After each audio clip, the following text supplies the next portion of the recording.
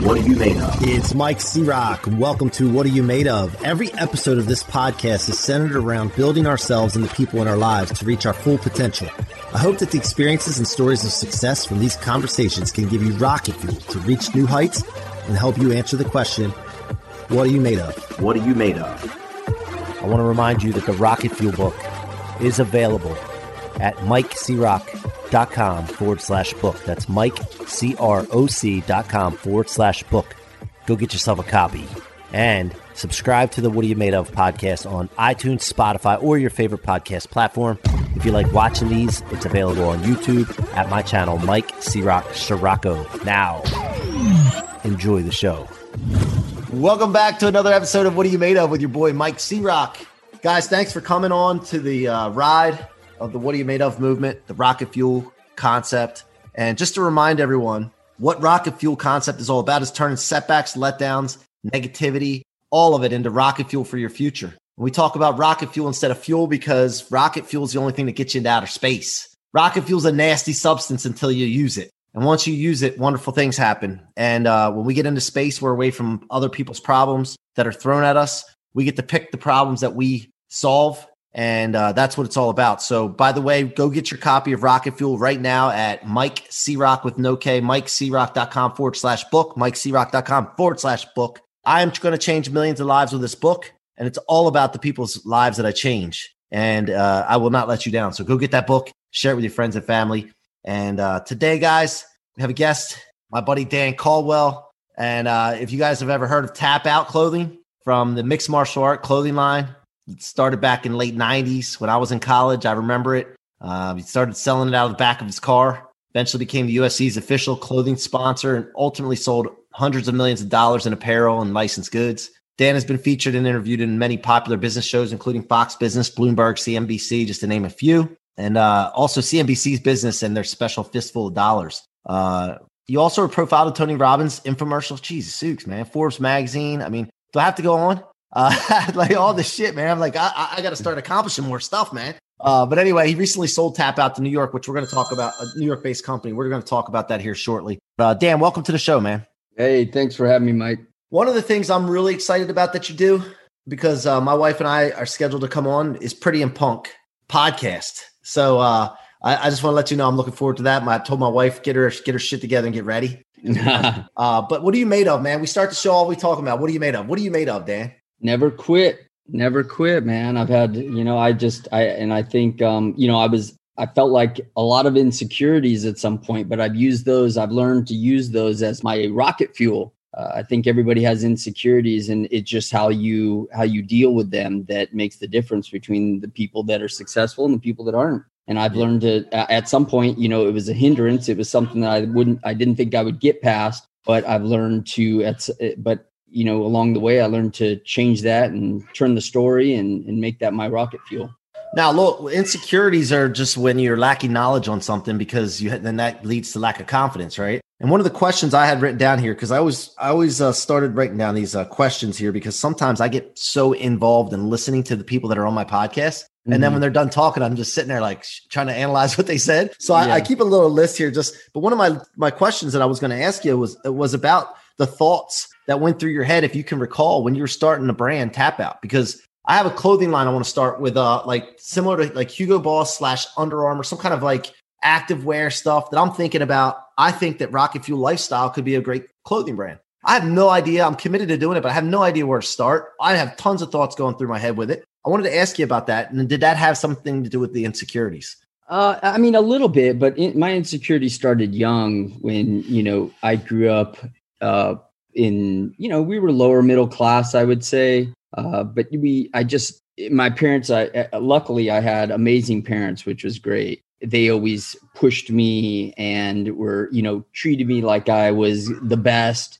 But when I got to school, things were different because I didn't have the right clothes, and we didn't live in a nice neighborhood, and I lived in kind of an all minority neighborhood, and I was one of the few white kids in the neighborhood, and so I got picked on a lot. But I learned to become friends with a lot of them. But I think we always had these kind of messed up cars. We would call them like that. We had names for all of them, like the yellow lemon and the green grenade and the blue bomb. And so when my parents would drive me to school, I would beg them to drop me off around the corner just so that my friends wouldn't see the cars. And so I think that's where those insecurities kind of started, and never feeling like I was good enough. I was pretty much one of the shorter guys in my class. I'm about 5'7" now, but compared to some of the other kids in the school, I was usually the shortest guy in the class. And so I always had this insecurity of being beat up and not being able to defend myself. And so that's how I got into martial arts early and boxing. So I just always tried to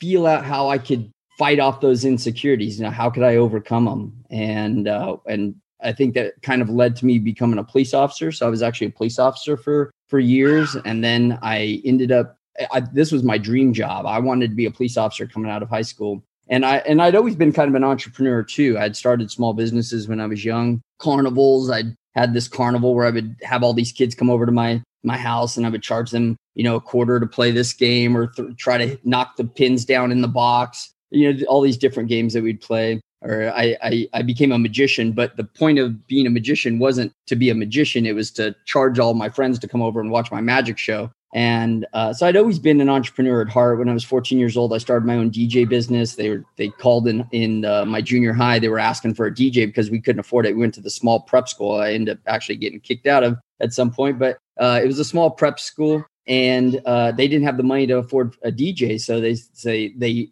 in the morning announcements, they asked if anybody knew anybody that was a DJ. And me and my friend said, "Oh, we're DJs," even though we weren't DJs. We didn't have any equipment. We didn't know anything really about DJing, but we liked music.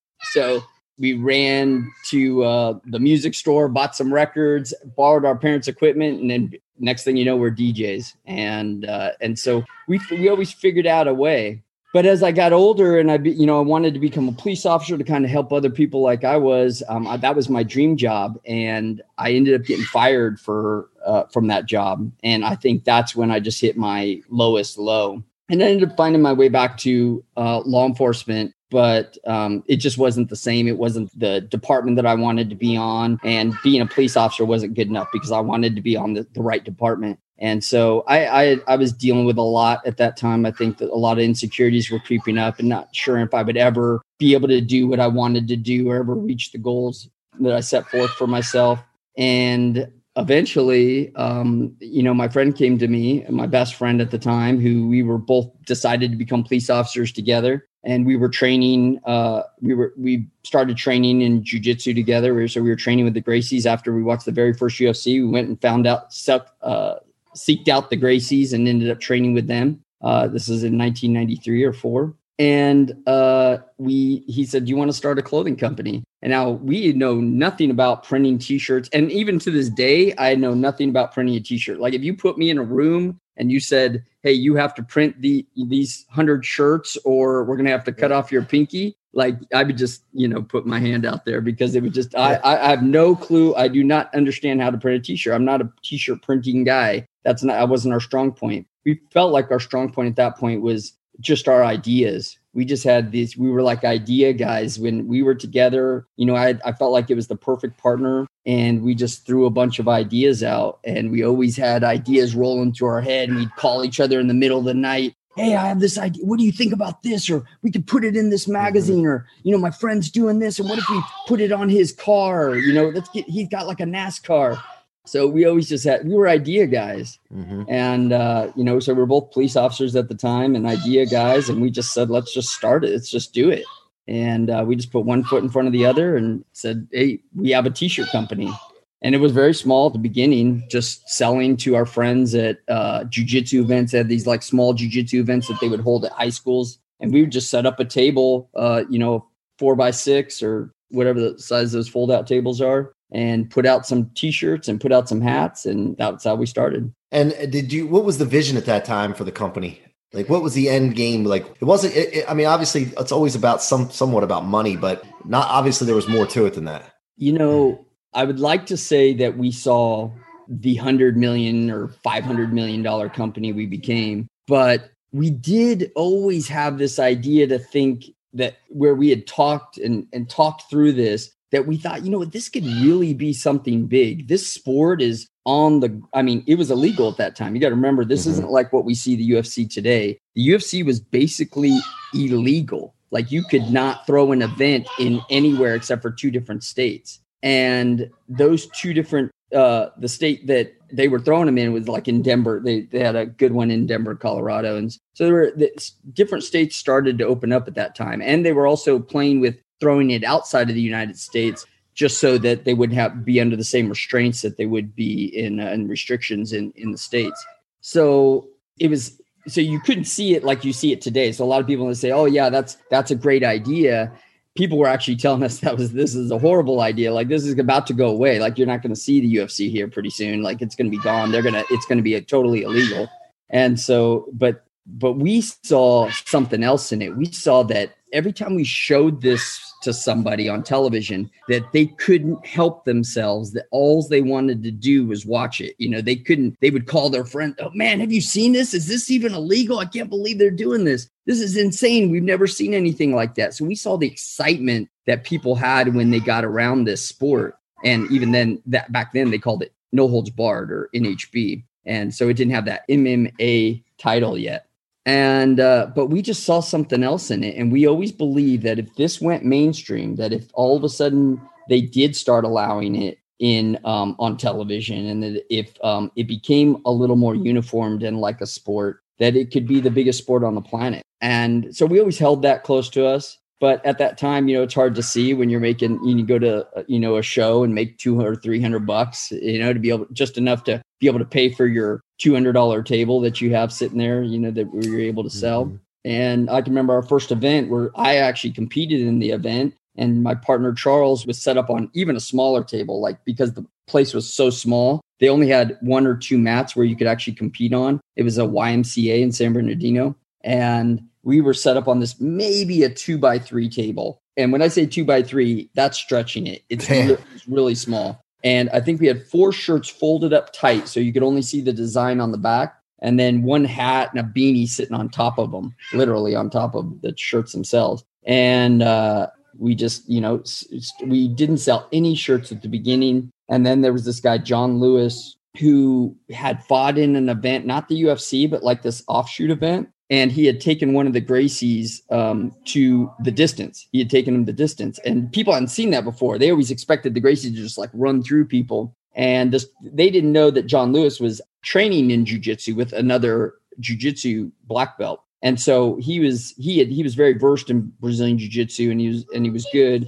and athletic, and he had previous other martial arts. So he was the perfect guy to really do well in a sport like that. And so he ended up taking this Gracie the distance. Well, he happened to be there with some of his students, and he came over and tried on a shirt, and just out of the, goodness of his heart, because he's such a great guy, since we've become really good friends, but he bought a few shirts, and he put one on, and that like changed the game. Like, all of a sudden, John Lewis is wearing a shirt. He's walking around, and then somebody else comes up and buys a shirt, and somebody else buys a hat. And next thing you know, we're selling through most of our stuff by the end of the show. So that was kind of that was a boost for us, that type of thing. Just thinking that John Lewis and his team are wearing our shirts, and that's kind of where it started. And then kind of right out of the gate, we were training with guys who were fighting in the UFC. So we were able to get a hold of people who were fighting in the UFC and offer them like $300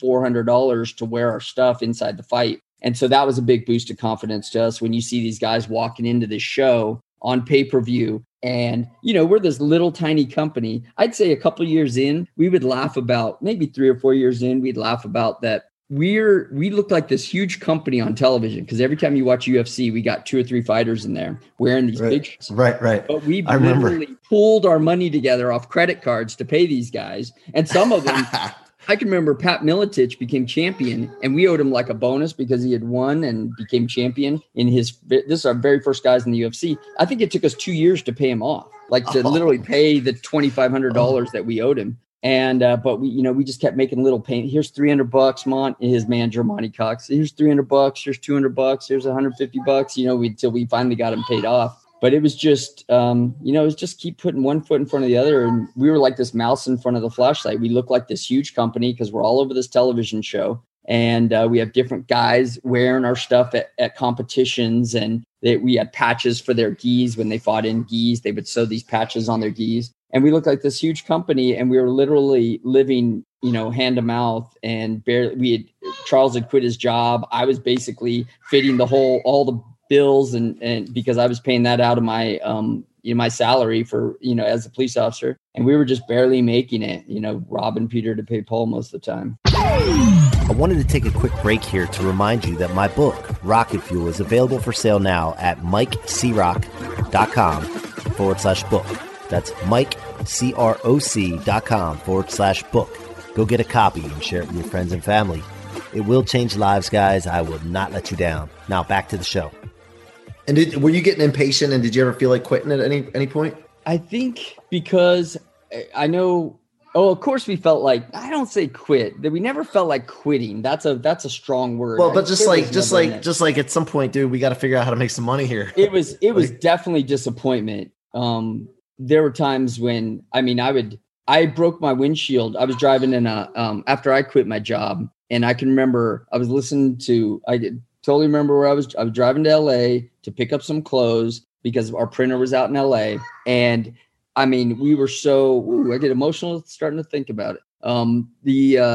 We were just in a really bad place. We owed a lot of people money. We needed shirts that we didn't have. Our site, we were like an early e-commerce site, because it's 1999. We were fairly early e-commerce site, and we were only online. That was the only place you could buy us, pretty much. There was a few different stores, but mostly only online. And we were starting to build our online following, getting a lot of sales, but we didn't have a cart that would stop sales if that would control inventory. So if we sold 10 shirts, or let's say 3 shirts, it was like 3 shirts. We sold a style and we sold 3 of them and we only had 2 of them. It would still sell that 3rd shirt to somebody. So there was a lot of that going on. We're like, oh my gosh, we got to get this shirt in, and we need that shirt, and we need this shirt, but we can't afford to print them. And so it was a pretty emotional time. And I had young kids, and I can remember I was driving in this $1,000 van that we had bought at an auction. We had it fixed a little bit, get the dents out and stuff. And then we painted it all black and put some big, huge tap out stickers on it. And I was driving to LA and listening to Lose Yourself by Eminem. And I was just so into the song, like I'm crying and tears are coming down my face. And I'm yelling out loud. People probably looking in my window thinking I'm crazy. I'm in traffic driving to LA. And I punched the windshield. It's hard, just like out of just not anger, frustration, and just all kinds of things running through me. And I cracked the windshield. And I was like, oh my gosh, there's not another problem. Now I got a cracked windshield too. And it just felt like the problems were never going to end. So a lot of times, not quit. I don't think we ever had quit in ourselves.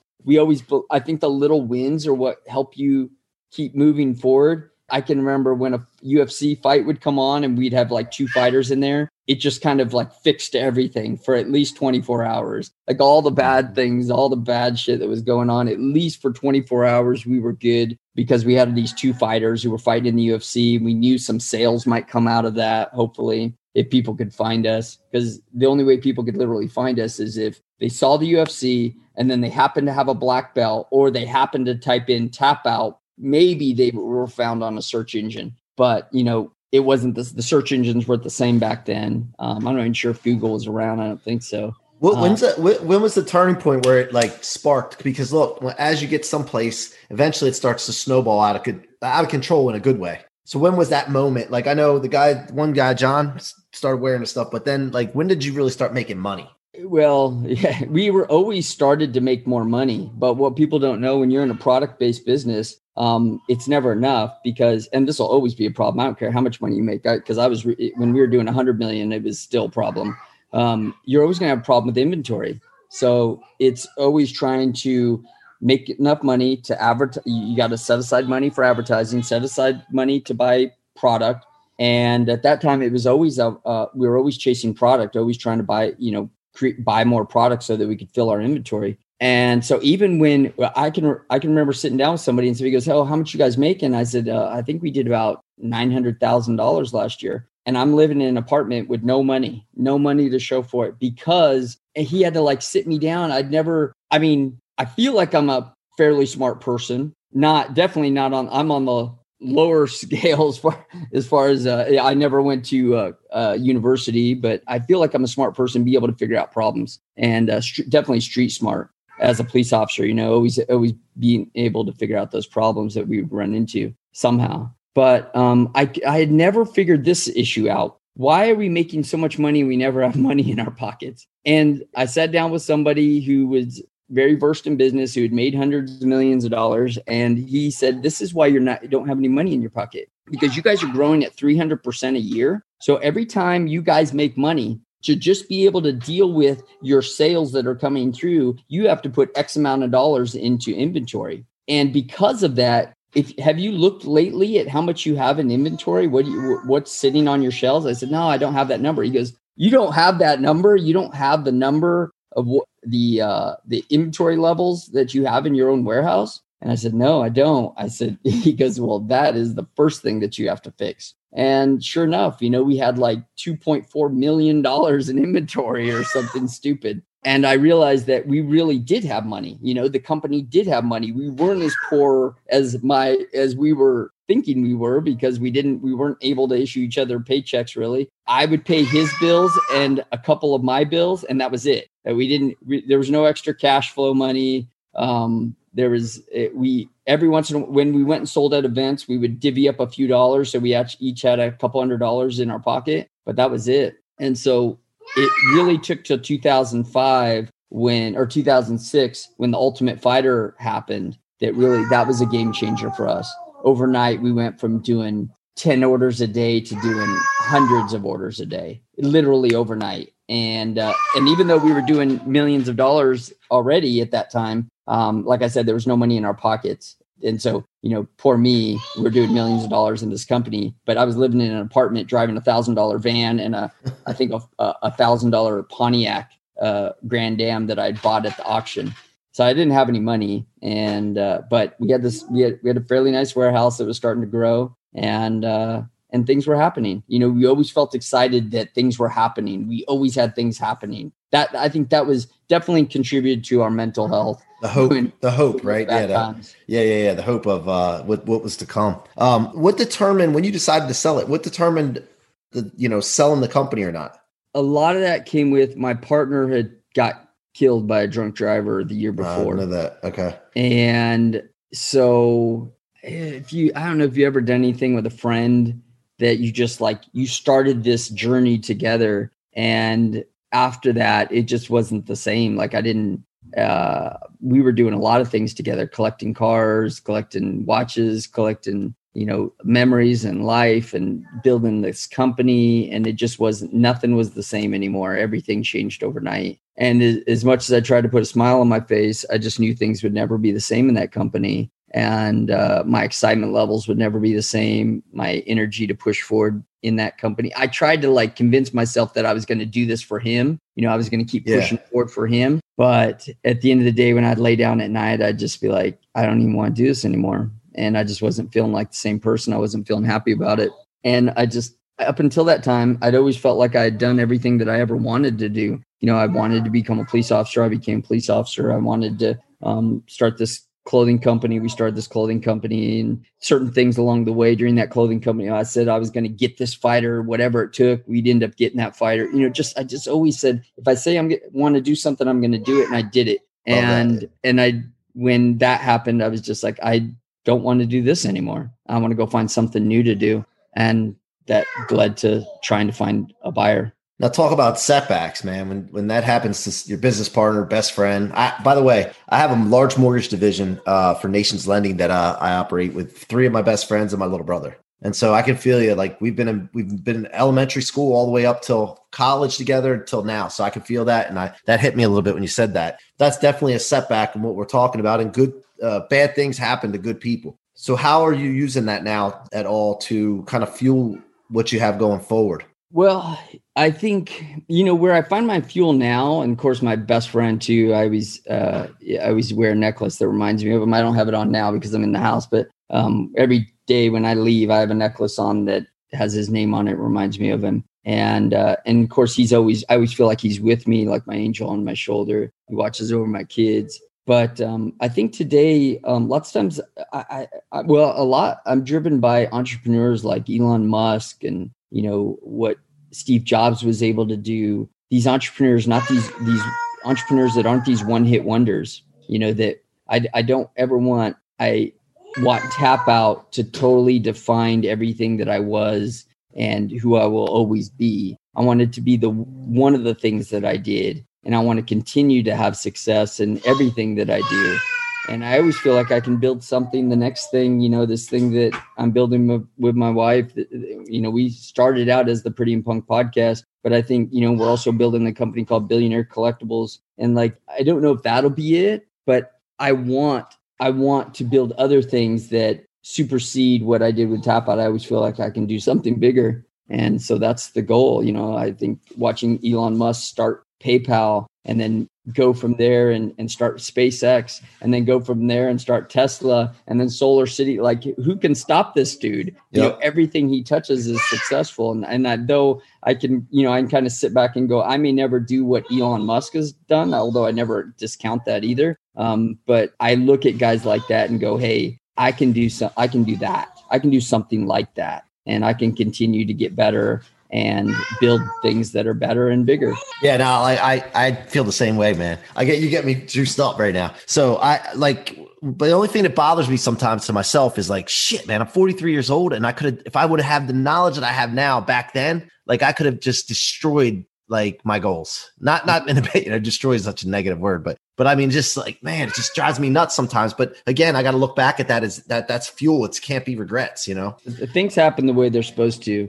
I mean, I always believe that if I wouldn't have I know right off the bat, if I wouldn't have been, I became a police officer because I said I was going to set out to do that. And I became a cop. And then I got fired as a police officer. And if I would have never been fired, even though I thought it was the worst day of my entire life, I'm a fairly grown man, I'm 20 something years old and I'm again, sobbing inside the locker room like my life's over and thinking that I'm never going to be able to do anything meaningful again. And if that would have never happened, I would never be sitting here on this podcast talking to you. I would have never sold Tap Out. Tap Out would have never been probably. I'd never be doing I'd never had this beautiful wife and family. A lot of things would not have happened in my life. And I think it takes those things happening in a certain order for you to get to where you're going to be or where you're meant to be. Yeah. And by the way, guys, when you're listening to this, write this down. The closer in proximity you are to a setback or letdown or something like that, the less hopeful you'll feel. You'll feel more hopeless. You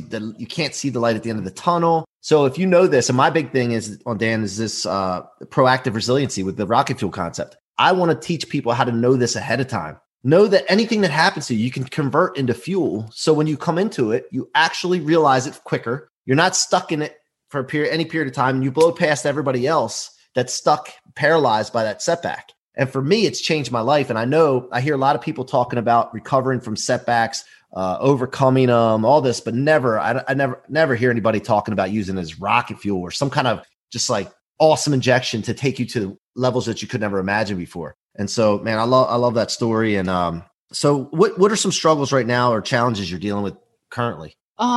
I think some of the things that we're going through, it's me and my wife too, is that technology is changing constantly, and you're seeing some people do some really big things. Young kids, these 20 somethings killing it on social media or with their online programs. And I look at some of that and I'm like, I need to learn how to do that. Like what those guys are doing, I got to get past. Because I used to have a lot of people working for me and I can still, find the right people, but you still have to be conservative in the way that you don't want to, most people don't want to, if they could do it, they don't want to be doing it for you. You know what I mean? So you want to find the best, but if you go find the best, they're usually doing it for themselves. So they don't want to do it for you. So I've been able to come across some really good people and I'm finding the right people and I'm learning the right things. I'm having to fall back into myself and be a student again, where I'd been a leader and telling a lot of people what to do and control of, 200 employees. And if I want something done, I say, hey, go figure that out, get this done and get it started, and we have these crazy IT guys who are running, millions of dollars worth of ads for us, to going back to after, leaving the company and starting our own company, starting that all over again and learning it so I understand it, because I don't want to go shell off a bunch of money to somebody and have them just blow through it and then it not do anything for me. My ROI becomes a negative ROI. Right. That's not what I want to understand. Why are we having that situation? Because I've had that, I've tried to hire guys to do that. And I'm like, why are we not having the traction that we should on this product? And I've just decided to go back to becoming a student again and learning all this stuff. Yeah, I think there's a lot of guys out there that aren't entrepreneurs that know this stuff that we need to know as the older guys.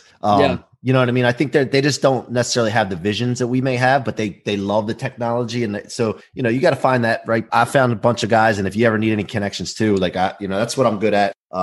Anything that works for me, I don't keep it to myself. I love helping people. So we could talk offline about that. So anyway, listen, man, first of all, I want to thank you very much for coming on the show. I'm excited about the opportunity to come on yours with my wife, like I said, and share with your audience. But if there's anything I could ever do for you, man, just reach out.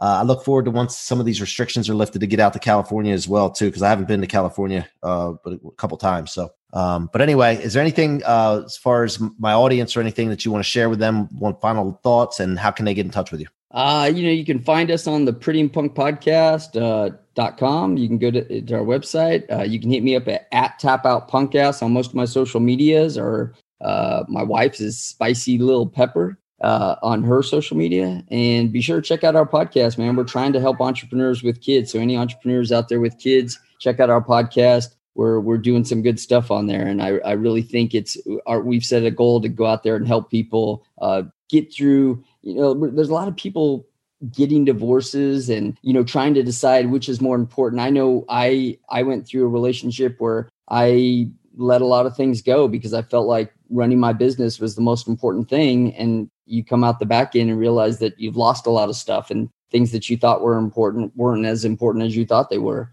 And so now it's about how do we keep families together while they're building these incredible businesses? And we think that's what we're trying to do. We're trying to help those people. I freaking love it, dude. I'm aligned with that big time, man. So thanks for coming on the show, brother. Thanks for having me on, Mike. You guys have been listening to the What Are You Made Of podcast with your boy, Mike C-Rock. A reminder, go subscribe on Apple, iTunes, or Spotify, or your favorite podcast platform. You can watch these on my YouTube channel, Mike C-Rock Scirocco. And guys, go get the Rocket Fuel book, Mike C-Rock with no K, MikeCrock.com/book. Until next time, be good. I want to remind you that the Rocket Fuel book is available at my website, MikeCrock.com/book. That's MikeCroc.com/book. Go get yourself a copy. Thank you so much for your support and your listenership. It means the world to me. Thank you so much for tuning in to another episode of What Are You Made Of? Be sure to check my website out at themikecroc.com, themikecroc with no K.com, and let us know how we can help you or your business reach its full potential.